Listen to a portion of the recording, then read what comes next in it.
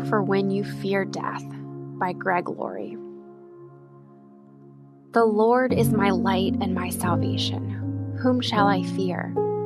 The Lord is the stronghold of my life. Of whom shall I be afraid? Psalm 27:1. Have you ever been stung by a bee? It's not a fun experience. But though it's painful for the person being stung, it's fatal for the bee. When a honeybee stings a person, it can't pull the little barbed stinger back out. This is a one-time experience for them.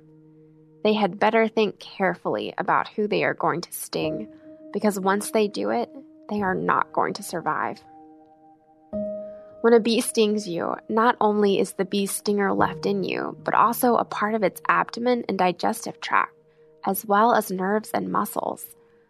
This massive abdominal rupture kills the bee shortly after it stings.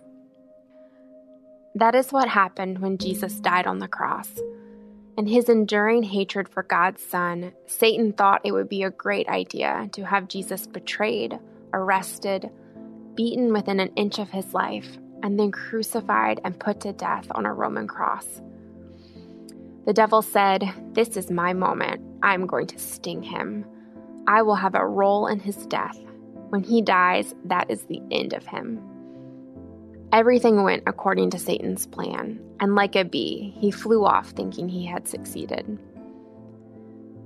But everything went according to God's plan as well, and the sting of death was its own defeat. As 1 Corinthians 15:54 and 55 says, "Death is swallowed up in victory. O death, where is your victory? O death, where is your sting?" Where is the sting of death for the believer? It is ripped out, because at the cross, Jesus took the stinger out of death. This is a great truth. As Christians, we no longer need to fear death, because our souls will live on forever with Christ. Let's pray. Dear Lord, we will face many terrifying events throughout this life, but may we never forget that the ultimate victory belongs to you. Through your sacrifice, death has been defeated. As we continue to walk in your truth, help us to set our eyes on heavenly things. In Jesus' name, amen.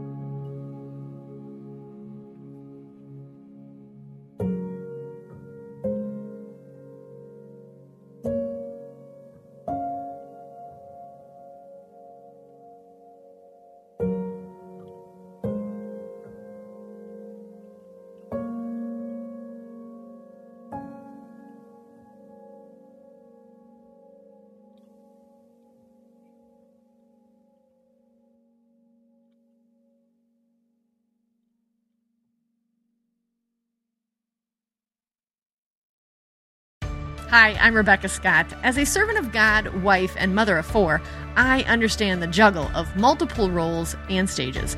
That's why I created the Encourager podcast to help guide us through the messy middle stage of life.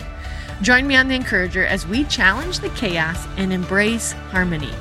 Together, we'll create practical systems to balance your roles and fulfill priorities. And we will do it while having joy and energy for both home and work life.